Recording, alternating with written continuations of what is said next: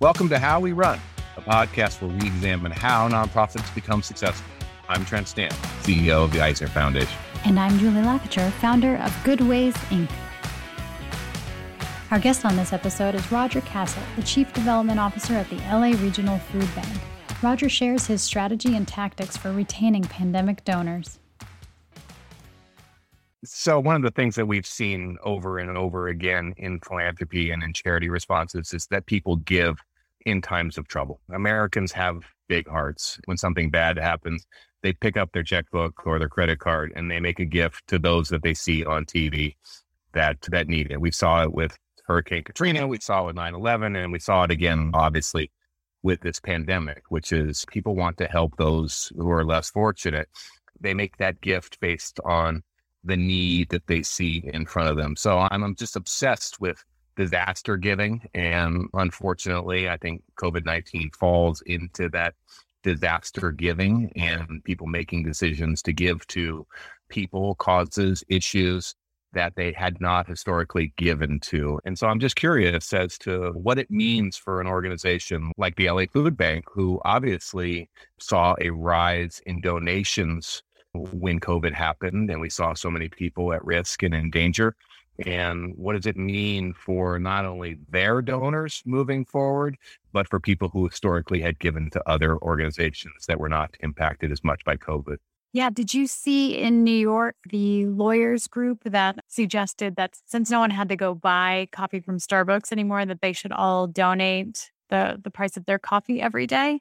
But this lawyers group raised something like $100,000 through people donating the cost of coffees. I had not seen that. I'm sure that Starbucks would like them to donate it to them. for.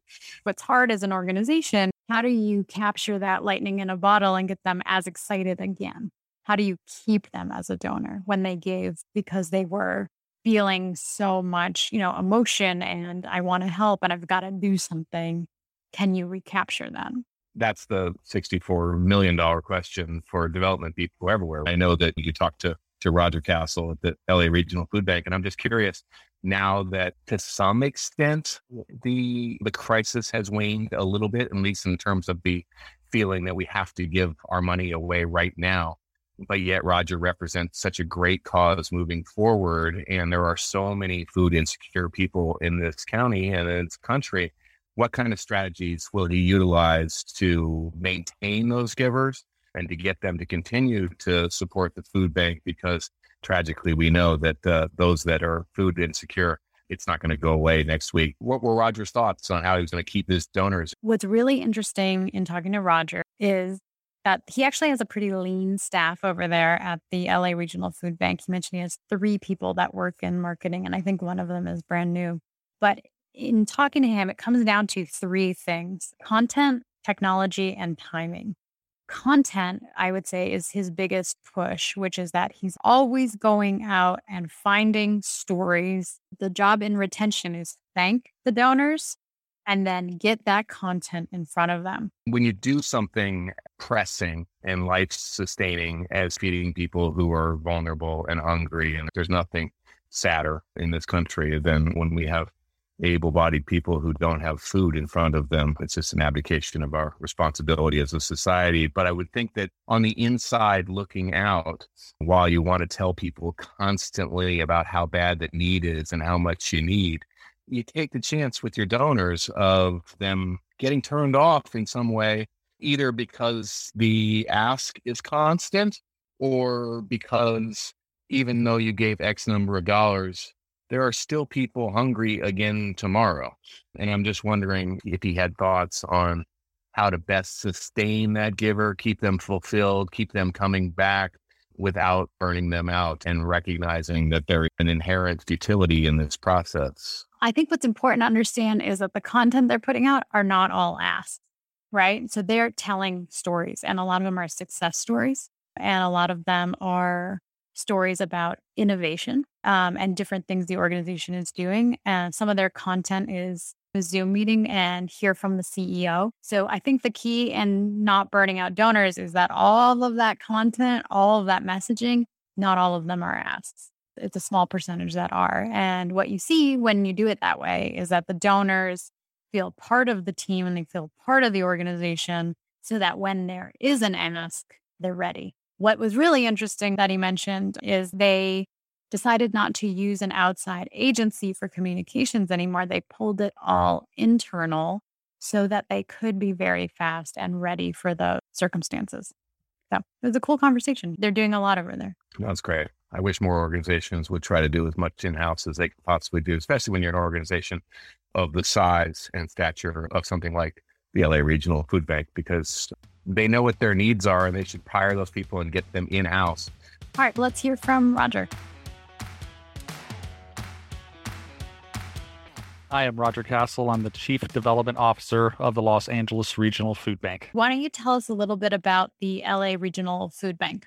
The Los Angeles Regional Food Bank is really the largest food resource for food insecure people in Los Angeles County. Even before the pandemic, the need was great. 1 in 5 people in LA County was deemed food insecure, meaning at some point in the month, they don't know where their next meal is coming from. And so the food bank has been around for 48 years and distributed over 1.7 billion pounds of food since inception. And last year, we provided 145 million meals worth of food to the community. Can you describe your team?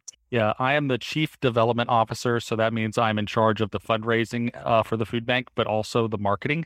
Sometimes that role is a different person, but I chose the role of the food bank so I could be in charge of both fundraising and marketing so I can make sure both of those goals were aligned. Sometimes marketing and fundraising compete for resources, but the team at the LA Regional Food Bank is really a team and they cooperate and have shared goals.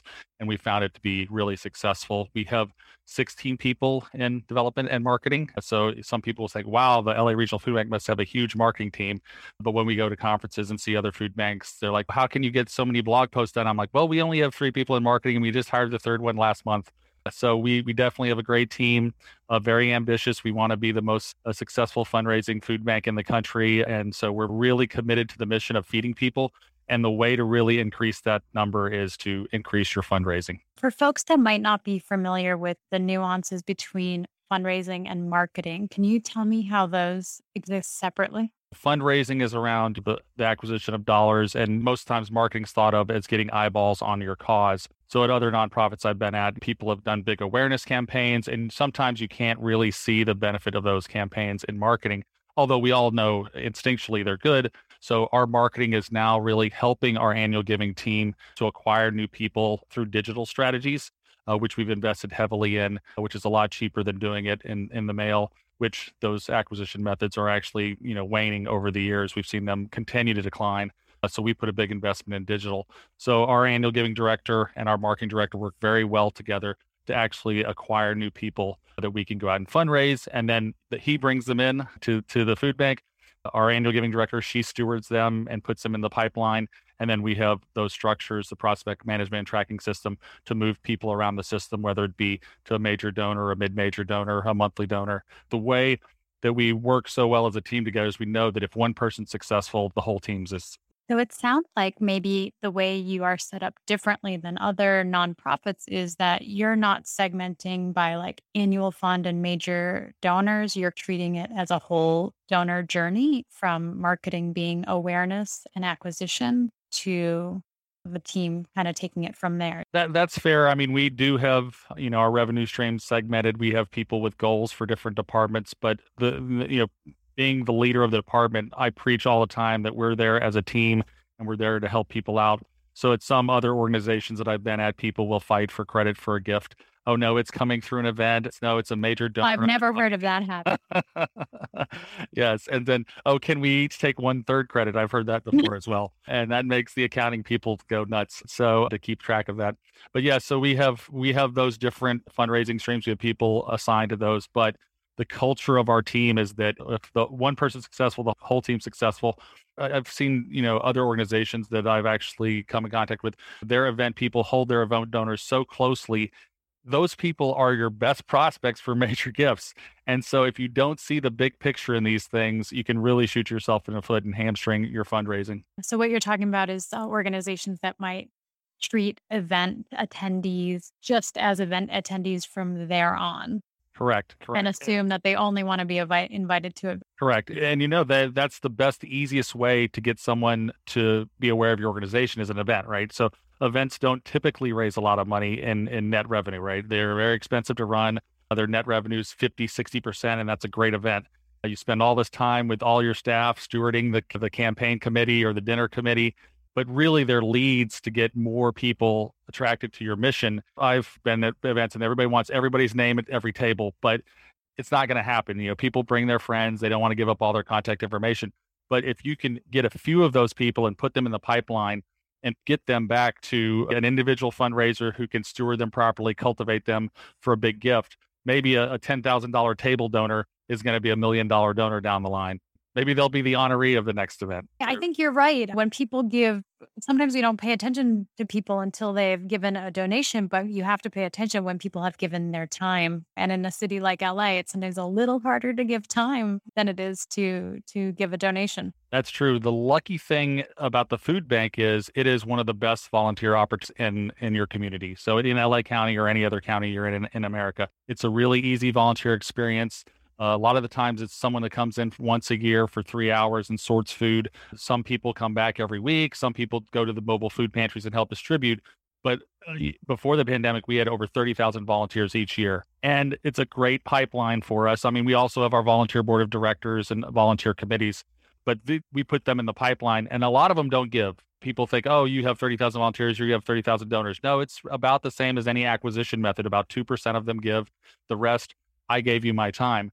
But it's a long life. And with digital retargeting, we have their email addresses. We can continue to steward them through email. And then hopefully down the road, they'll become donors and then into the pipeline, annual giving up to major gifts. You mentioned when you were talking about your team doing a ton of blog posts with maybe 3 marketing members. So it sounds like the name of the game for you is a lot of activity with not a lot of people. So what makes your team run well? What are you doing differently or better? I think we've done a lot of things and it really paid off during the pandemic because pre-pandemic, we put a lot of strategy in place. The first thing when I got to the food bank, there was some turnover and a couple other people left. My biggest thing was to hire the right people. So at the food bank, I made sure I hired the right people. The first 2 people I hired was a database manager and our annual giving director, and that really paid off. I started as a gift processor, so I really believe in really good, clean data. The best litmus test of a good organization is how quickly they get their acknowledgement letter out. And so that really relies on a good database person. So I think I got the right human capital, and it's not only quantity, it's quality. And they are very productive. I might see another team of 16 that wouldn't do half of what my team does. Of course, I'm very biased. I'm very proud of them, but they have done an excellent job, really stepped up during the pandemic, but also thought about things strategically. During this time, we brought our direct mail and digital advertising in-house. So we went away from an agency. We pulled it in-house. So our appeals look like us. We have fully integrated campaigns. Our emails look like our direct mail pieces. And our annual giving director, she did an excellent job of bringing that in-house at a huge cost savings. And we've seen great dividends. One of the anecdotes is that during the pandemic, we heard some other people with agencies, it took them 3 months to get out a COVID-specific appeal. It took us 2 weeks. And so it was in home within 2 weeks with an accompanying email blast. Oh, so let's talk about that because I think content is really important in fundraising, but timing might be a little bit more important. Is that what you found? So I believe in both. They say good luck is when preparation meets opportunity. And that's really what happened with the pandemic. We already had increased our fundraising over the past 4 years, about 35%. During the pandemic, of course, with all the awareness from the emergency drive-through distributions, we acquired more donors than we have acquired in the last 8 years. So our strategy is content. So we try to capitalize on great stories, impact stories, and then also getting that free media, which we did well before the pandemic. People think about food banks during the end of the year. So we were on local news. There's a couple local grocery stores that have campaigns. And, we're in LA, so we got some good celebrities to come in and volunteer. But then we can repurpose this content. We repurpose it in our annual giving appeals. We repurpose it in our emails. We have e-newsletters, social media. Content is also a way to show your impact and really steward the donors that you do have. I'm hearing 3 things from you about what makes your team run really well, which is that you produce a lot of content. You are fast to get it out, right? Because you have stuff in-house, but you also repurpose it. So let's talk about how you get those things done. How do you get so much content? Well, we do lots of content gathering and, other people will say, well, how do you get stories about people getting food Well, we go to distributions. It's not easy. You have to walk up to people and ask them to tell their story about being food insecure, which a lot of people don't. You get a lot of interviews that don't work out. So it's really rolling up your sleeves and going to these distributions and getting stories. But we also do donor stories. We also do volunteer spotlights. We also do nutrition stories. So we have lots of things, and we just are very nimble about getting these things out. One of the things one of my teammates said the other day was the team was a little spoiled because we got approvals through so quickly. And so I don't want to be a block in the process for the content. And so I respond pretty quickly to whatever they want to approve. I've seen other organizations where one direct mail letter at the end of the year takes 4 months because you have 9 people that have to weigh in on it. And so being nimble and responsive, and I've killed stories before. They come to me and I'm like, this is not in the food bank vein. And so, but I get to them to know quickly so they can move on to something else. And so I think that's really one of the great ways that we keep the process moving. The other thing I'll say is things are cheaper nowadays. We have lots of videos we do. We probably do 5 or 6 a month. We have a camera was maybe $5,000 and we use Premiere editing software, but you can do these on your phone. And even the other day, our marketing manager, she was like, I don't need the camera. I got my phone. And nowadays that's good enough for, especially if you're just doing social media videos or YouTube videos and not doing it for broadcast. What I'm hearing is your team is proactive about getting the stories. You're not waiting for stories to be told to the development and marketing team. You're going out and getting those stories. You're walking up to people and asking questions. That is correct. The story's not going to fall in your lap. That's the biggest thing for people that ask us, how do you get that? Well, you go out, you knock on windows of cars at the emergency drive-through distribution, and you get to knock on 50 of them. You can't just knock on one and get the story you want. In 2020 and in 2021, we've seen the national news and everything around everybody has united us all. And it feels like everybody's pointing in one direction where it's very clear how important safety net programs are, like food banks. We know that your services are needed more than ever. Did the donors step up for you in 2020? Yes. The biggest silver lining to the pandemic was to see all the community that had the means step up, and they stepped up greatly. We went from about 16,000 donors to over 80,000 donors in 2021. And so people did care. They saw us feeding people that had never needed food assistance before, and they stepped up. And I tell the story that when I first got to the food bank, there was an executive, and he said, I was food insecure as a kid, and I wondered out there when I went to bed at night, did anybody else care that I was going to bed hungry? And I can tell him, yes, they do care. And they really stepped up during the pandemic to help those that just didn't have anything. With 16,000 donors previously and then 80,000 at the end of the year, a lot of those people are new to you. How many are you expecting to come back to you and to give again? So I've read retention rates over 50% year over year are pretty good. Last year, before the pandemic, from 2019 to 2020, we retained 60% of our donors. And so that was pretty good. Part of it is we went away from that churn and burn direct mail strategy of acquiring lots of small donors offline. But the other thing that we did really well is start to really steward our donors, send them impact reports, send them these stories that we produce. Yeah, a story that you put on social media, it can be put into an impact report and mailed to a donor. So that's another example of repurposing. So we're being conservative. I hope we retain about 50% of the donors. We're thinking about strategies right now. I saw one of our annual giving manager was running lists of people who had given in April and May of last year, but not given again this year.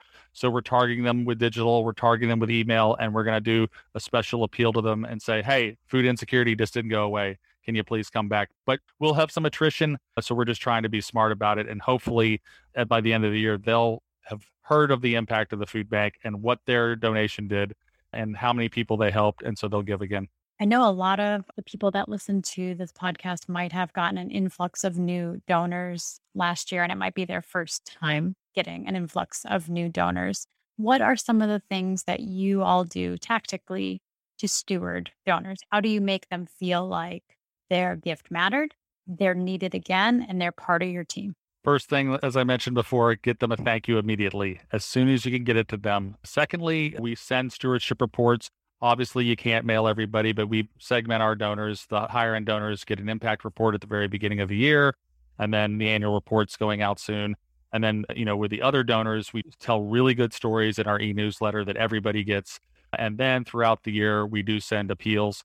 For our major donors, I always say it's about the organic touches. Someone once told me, oh, you have to program every quarter to send them something. I'm like, no, it's got to be organic. So recently we had an LA Times article that came and did an interview, and it was the food insecurity is not over just because the pandemic is. And it was a great third-party article from the LA Times that we put out in e-newsletter, but we also repurpose that content to send to some major donors and say, hey, did you see this article? I thought you might find it of interest. Would you like to come out for a tour? The other thing we did, and we still do, is communicate. We send lots of email updates. We provide our CEO for virtual updates and tours. Every month we do a virtual update, and I walk around with an iPad and show people the facility that used to be an in-person luncheon tour. But now, we've seen such success to these, we're going to continue to do them. We do a webinar, so, we can accommodate lots of people, but then for major donors, we'll do Zoom calls that they can actually interact with the CEO face to face. I give credit to my CEO, and if there's CEOs out there, make yourself available. He made himself available for all these donor updates, all these donor calls, and all these media requests, and it really paid off for us. You said reaching out organically, right? So the example of that LA Times article, it did not come out when you had a scheduled quarterly newsletter. And I think that's a really important point of using stuff as it comes in and when it's timely. Yes. And you mentioned it before. Yeah, not being held to a calendar you made 16 months ago. Exactly. And that's nimbleness. And that's what you were saying before, timing. I like to learn from things that I make mistakes on, and I like to fail at something. It's not scary. I have this joke in the office, and now that they're not in the office, they tell me that I don't walk in with my bad idea of the day.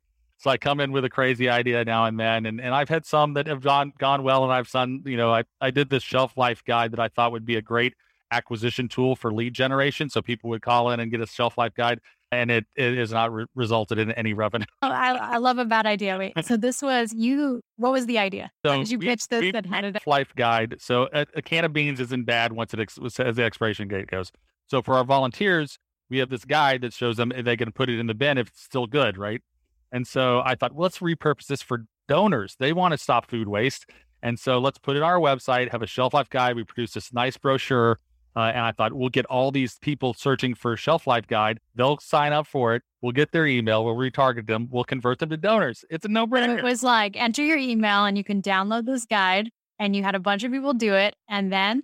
No one gave. They were purely interested in the shelf life guide. Yes. I tried it. The biggest example that I learned from, and it was, so during the federal shutdown of a couple of years ago, we were, there's all this messaging, government workers were going without paychecks.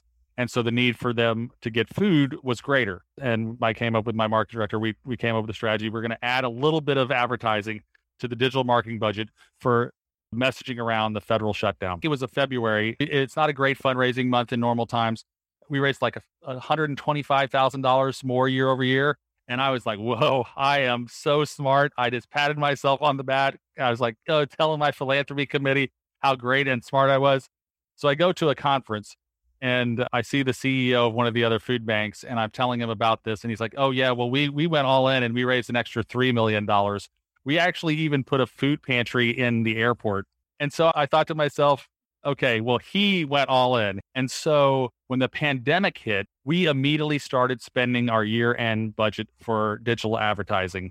And of course, it paid off. Our ROI was 22-1 at one point. And we could have waited and said, oh, well, the pandemic might be over in a couple of weeks and we won't want to capitalize on it.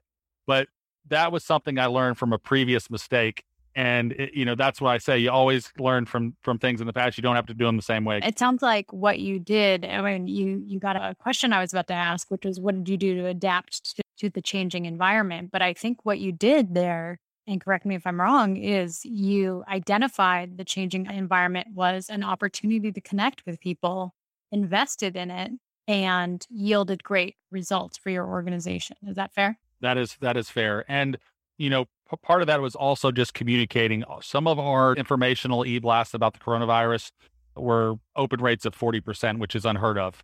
And people wanted to know what was happening. And we put up an emergency page. Standard crisis management is to put up a webpage, lafoodbank.org/coronavirus. And that was one of the biggest lead generations to our website. And so I think, we did go all in immediately and took advantage of the timing of the pandemic. I see it less as taking advantage of it than making yourself relevant, where you clearly were and tapping into the thing that people really wanted to do. And that always gives me great hope because in times of great need, people really do want to do something. And it's our job at nonprofits to make sure that they know that that something is right there for them. Yeah, So, and so well done. yeah, that's a great point. But the other thing that I always talk about in staff meetings when I present my fundraising update to the whole staff, even the all staff, even the warehouse guys and the truck drivers, is everybody's a part of fundraising. And so whatever their impression is on someone taking a tour, whatever, we can do to make sure a celebrity gets their photo op so it adds to our earned marketing or earned media.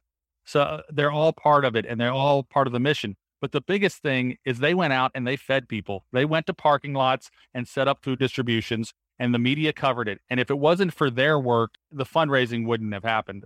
And so they're all a part of fundraising. They're part of the success. I don't want to glaze over that their efforts in the front lines of the fight against hunger really, really paid off and showed everybody what food banks were all about and reminded them in a disaster. We didn't think it would be a pandemic. We always thought it would be an earthquake in LA, and then we would be feeding people that just got disrupted supply chain. But, we were there when people are needed, and don't forget about your local food bank because they're going to be there when you have a hurricane or an earthquake or a pandemic. How is your messaging going to change for year end this year? I've heard from some people they think there's some COVID fatigue. I heard from other people they think there's some giving fatigue. What are you seeing and how does this change things for you this year? Yeah, we're seeing a little bit of a lull like everybody else is seeing. There is some nervousness. It always happens in the summertime if you're in development. I remember years ago, I was a major gift officer, or the VP of development at the Prostate Cancer Foundation. And I was worried about some big gifts coming in at the end of the year.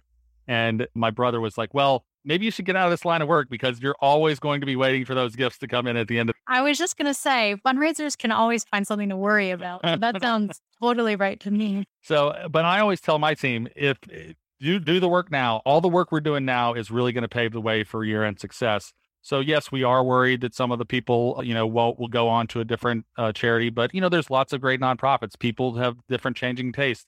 And the other thing, it's a long life. You've acquired them. They know about you. You never know when, someone has some money to give away. I actually had a corporation call. They said, I need to give money out by July 31st. And so we have one day to get a proposal to them and then get back to us. So we definitely at the end of a fiscal year. I know, you got to love it. And and that's the other thing that I'll say as a little bit of advice is be responsive. I think one of the things we did great during the pandemic is the entire team responded to donors calling in. Media requests we responded to. That's another secret of media. If you get the story they want, they'll come back. And we've seen that time and time again is that they get a great story from us. And then, 3 months later, they need another story. They call us and see what we want to pitch to them. And so same thing with donors, being responsive. I mean, even as getting them our status update and our wiring instructions immediately, responding to that phone call, answering the phone call. I would love your advice for somebody that might be listening to this and saying, yeah, that's great if you get phone calls from people or if people know who you are or if people know your organization. What's a tip for someone that might not be in the place where they're receiving calls? Yeah. So one of the things that I hear at conferences a lot is, we have no prospects. We have no prospects, but you do. You have your current donor base as your prospects. And so steward them and show them their impact and you will retain them and you'll get people that will start giving you more. I can tell countless stories of an annual giving donor giving 1,000 and I just kept stewarding them. And 4 years later, it's $100,000 gift. And you never know when someone's going to come into some money. A woman called me last year or 2 years ago and said, hey, I've got a significant gift to give you. I've been giving for years, but I have to give this money out. And it was $600,000. I will say if I was new to nonprofits or at a smaller nonprofit, investing in digital is great. The direct marketing companies will always talk about lifetime value of a donor. You're going to get your money back after 5 or 6 years. But with digital marketing, you can put ads on Google and Facebook. And I was doing them before we had a full team in place. So if I could do it, everybody can do it. Set up these simple ads and you can acquire new donors and you can pay for how much you want, right? So if you have $500, you can try to acquire 30 donors. And so consistently building that slowly over time and build your donor base, but make sure you do both. You retain and you acquire. The old model was just acquire a bunch of people through direct mail and then let half of them go or 3/4 of them go next year. really focus on stewarding your current donors, because the trend before the pandemic was you're going to get larger donations from a smaller number of people. They give to 100 different charities. They give $50 to each of them. And so, but now younger philanthropists are starting to say, okay, these are my top 3. I'm going to give a more significant gift to make a bigger impact. And the more that you can show your nonprofit's impact, the better you're going to be. When you're talking about digital lead generation, what kind of ask you're making or what kind of messaging you're putting out in the digital ad to get someone to come in as a donor? So the beauty of digital is you can A/B test a lot. And so we create different ad sets. And so during the pandemic, it has been coronavirus response, pandemic response. We're feeding people. We've, transitioned to back to school. We're going to start soon, back to school, summer hunger, things like that. But it seems like the coronavirus is winning that. But, we test ads. Is it a kid versus a senior? A girl versus a boy? Is it a happy girl versus a sad girl? And so there is a lot of good testing. And the best thing about it, it's data. If you get a report from Google or Facebook, you can see which ad is winning. And we even tried this. We tried to do a segmented targeting of our coronavirus. We call it our coronavirus one-time donors. And the ROI dipped under 1. So we turned them off. And we went back to the normal ads that we're doing for everybody and putting our funding into that. Last question for you, Roger. What is the big idea for moving forward and how will you get there? So the big idea is to continue to fund fundraising. And that was one of my things at the CEO and board level. I would implore you, please don't ignore fundraising. I know a lot of people come out of the mission. They come from the operations side or the program side, and they want to put every dollar to that. But fundraising is the engine that moves your organization forward. Because we raised $77 million last year, we were able to reach 900,000 people each month, when before the pandemic, we were only reaching 300,000 people. So if you think about it, that is a significant increase because of the fundraising. And I've even heard anecdotes from other people. This one other food bank, they got a $3 million estate gift. This is several years ago, she said. And they spent all of it on programs. And at the end, they're like, well, how can we sustain this program? We don't have money left. I mean, it's a state gift, right? So you're not going to get a repeat gift. And so I would say implore the board and the CEOs out there and incrementally improve. I didn't come in overnight and change all the structure of the fundraising of the food bank. We didn't go out like a big university and hire 20 fundraisers. Hire a couple people a year. It may not be a major gift officer. It may be a database person. I know one of our small nonprofits that we give food to, the executive director enters the gifts. Think about how much more she could do if you hired a lower level person out of school to enter the gifts. And so that would free her up to do more individual fundraising and fund more fundraising. So I would say fund fundraising. We're in the middle of a $165 million campaign to acquire a new food bank and renovate it. We actually acquired it last year. But we started in 2019 quietly, did a lot of work around it. We're pretty successful before the pandemic, and the pandemic has pushed us forward. So that's the big idea. And what's really going to make it successful is the team that's in place. And I just can't reiterate, human capital is the most important thing. You have to give them the tools to succeed. We've invested in technology, we've invested in training, but it's really their output that moves the organization forward. That's great. I will note, I think that the technology you've invested in is nothing like super fancy, though. Even like the stories you're telling me, you're not using something that's outside of the grasp of most organizations. It sounds like email and ads and then stories. Yeah, no, all of that stuff is fairly inexpensive. The basic thing that I would tell smaller nonprofits or newer nonprofits is invest in a CRM. You can buy really expensive ones, but you can also get some that are just web-based. But you need a place to keep track of your donors, for your pipeline, for your emails, for your email list, for your digital ad list. And so, investing in those simple technologies it's not that expensive, and most nonprofits can afford them. Get it out of the spreadsheet, right? Yes, get it out of shadow database. That's a bad word. Excellent. Well, thank you so much. I learned so much from you. So thank you so much for the conversation and for being here. We have a request for you, dear listeners. I'm hoping that if you enjoy how we run, that you will go and leave a review for us. Your review allows others to find us, and that's a good thing because the more people that listen, the more impact we can have on the sector and that we can bring about positive change for other nonprofits that are out there. So if you like what you're listening to, please leave us a review. If you want to be a guest on the show, even if you have a good story and you want to share, you can email us at info@goodwaysinc.com. And so we will see you in a week. Can't wait.